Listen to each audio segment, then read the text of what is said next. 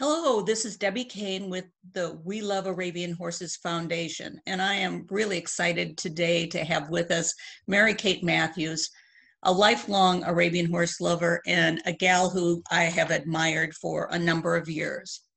We're thrilled to have you with us today, Mary Kate. Please tell me what it was that excited you about Arabians and how you first got involved. Well, hello, Debbie. It's my pleasure, and I'm very honored to be included in this group of podcasts. It's very exciting. I guess I can go back to my childhood when I was really just showing hunters and jumpers, and I had had a couple of bad injuries, and my parents said, well, that's it for that. We're changing direction. And so they found an unregistered Arabian mare that was beautiful, and we bred her to a nice stallion, and I got my first half Arabian out of that cross, and she ended up being national champion in 1976 with Mert Sarter. So from there, things just kind of ebbed and flowed, you know. Well, that's exciting. I'm sure that we all have these childhood memories of great times that we got involved with the Arabian. Absolutely. I have admired you for a number of years as one of the more interesting and involved amateur riders that I've watched from the stands and from center ring. You've participated in a number of different classes, Mary Kate. What's your favorite division? Well, that is a tough question. I have been lucky enough to have engaged in a number of different disciplines: Western pleasure, English pleasure, country, English pleasure, pleasure driving, show hack, halter, and of course, costume. It's hard to say which is my favorite. You know, when I'm in the actual discipline, I'm having the time of my life. I love the driving. I loved driving my stallion, Good Thunder. I loved him in costume. And with my mare, For the Love of Thunder, the show hack was absolutely the most exhilarating, I think, of competitions, because it was so very technical, and she was so very talented. And it was an elegant class. I felt very, very pretty in that class. So I guess if I had to narrow it down, I'd say show hack. Well, that's certainly a challenging division, and I remember watching you there, and what a great job you did. Thank you. I know that our exhibitors, or excuse me, our listeners are interested in the story of Good Thunder and the red umbrellas. Can you share a little bit about that, please? Yes, I certainly can. Well, of course, Good Thunder was in training with John Randenberg at Rohara Arabians, and he'd already won national championships in driving and English pleasure with his previous owner, Barbara Jarabek. And that's when the red umbrellas came into popularity. I was actually looking for a Western horse. I had retired both my Western mounts that had been national champion, a half Arab and a purebred. And I went to Rohara to look for a replacement, and rode some nice horses. And then he came out on Good Thunder. And I said, John, I'm not interested in an English horse. Well, just why don't you get on him and just take a little ride around? Well, I'll tell you, I had the best time. I was just grinning from ear to ear. I hadn't ridden an English horse since I had shown saddlebreds also as a kid. So we left that day, and Mark said to me, well, which one did you like? And I said, well, Good Thunder. He said, Good Thunder? That's an English horse, and we can't afford him. I said, well, you know, I think we should just offer what we had in mind and see what happens. So when God love her, Barbara accepted our offer, and the rest is history. The horse was an amazing, amazing creature, intelligent, honest, and we had a blast. Well, I had a blast watching and judging you. You and Thunder were a picture to behold. Thank you. So moving forward, after Thunder, you said that you showed his daughter Love of Thunder. Yes, I did. And she, again, is an incredible creature, so much like her father with the, I call her an old soul. Both John and I call her an old soul. She is a workhorse. She wants to go out and work every day.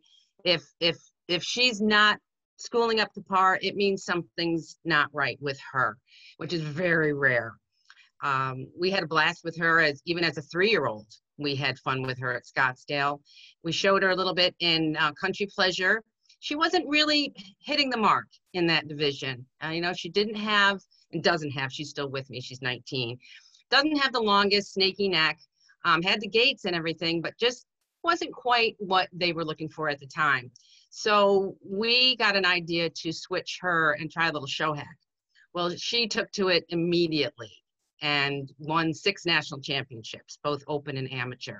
She really was very gifted in all the gaits, and the judges loved her. I know you judged her once or twice, and she was a real superstar. She certainly was. So in your collection of horses, is there another horse that you have shown that is particularly dear to your heart? MD Mongalin was a Western horse that I purchased in 1991 from Carol Albritton. He had been top 10 a few times, and really great animal. Had never gone national champion. And I was looking for a Western horse at that time, 1991.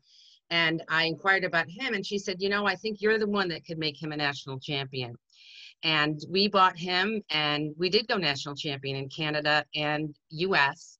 Great horse, very honest. Again, just, all my horses, I've been really lucky, have been, well, most of them that have done well, are just honest horses that you can rely on. So can you tell me what characteristics you could have other amateurs look for when they're deciding what horse might suit their needs or wants?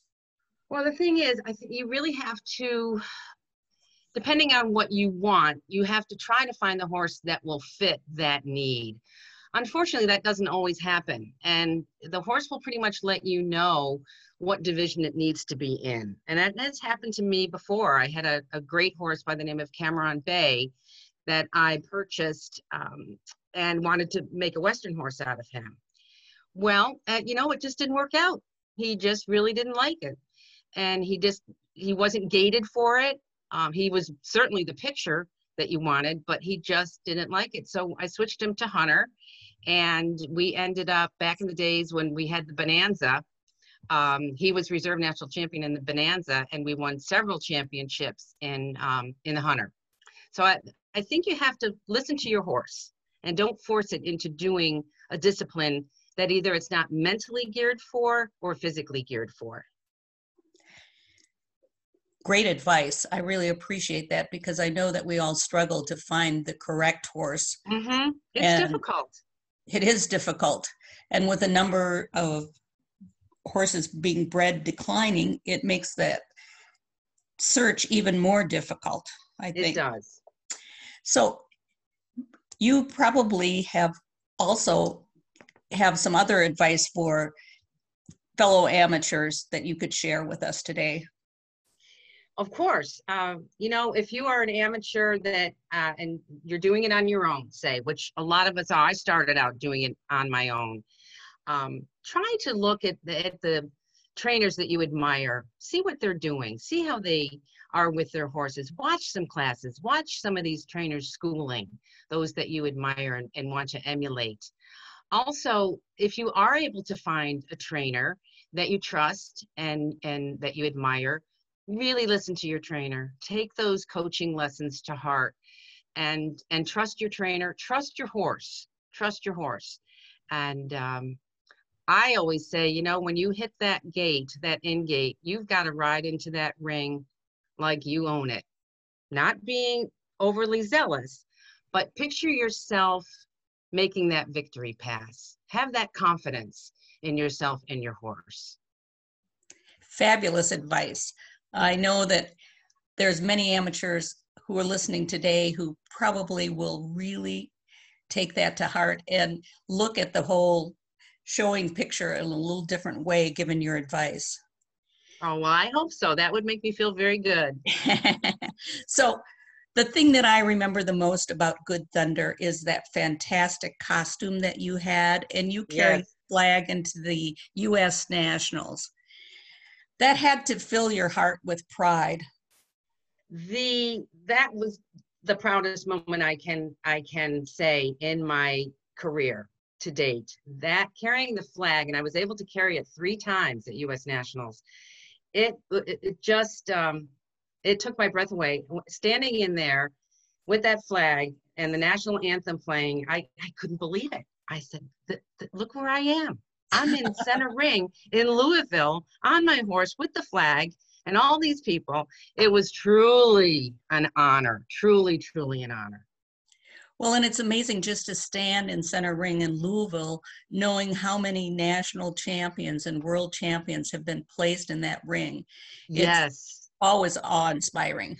it is just coming down that ramp, and it's such a feeling. And the last year we had in Louisville, which was in 2006, I was able to carry the flag then, and we retired Thunder that night, and that was quite a week. I'm sure it was an impactful, emotional week for you, It was. having all those great experiences and then closing a chapter with Thunder. Yes, it was. It really was. It was very cheerful. Yeah. And John and I were very emotional that night. It was the end of an era in the show ring. Well, we really appreciate you visiting with us today and sharing your insight into the world of being an amateur. So if people have follow-up questions for you, do you mind sharing your email with us, Mary Kate? Not at all. It's Kate Belsogno. That's KatesBelsogno at AOL.com. I'd be happy to hear from any amateurs that would like to chit chat, or if anyone has any questions, for sure. Perfect. And if somebody would like to reach out to us at We Love Arabian Horses, it's just hello@welovearabianhorses.com. So you can also feel free to contact us there anytime. We really appreciate your time, and thank you so much, Mary Kate, for sharing a little bit of your wonderful history with Arabians. Thank you, Debbie. It's just been my pleasure to chat with you, and I hope to see you again soon. Well, thank you. I will look forward to that. Okay. Talk to you soon. Thank you. Bye-bye. Bye-bye.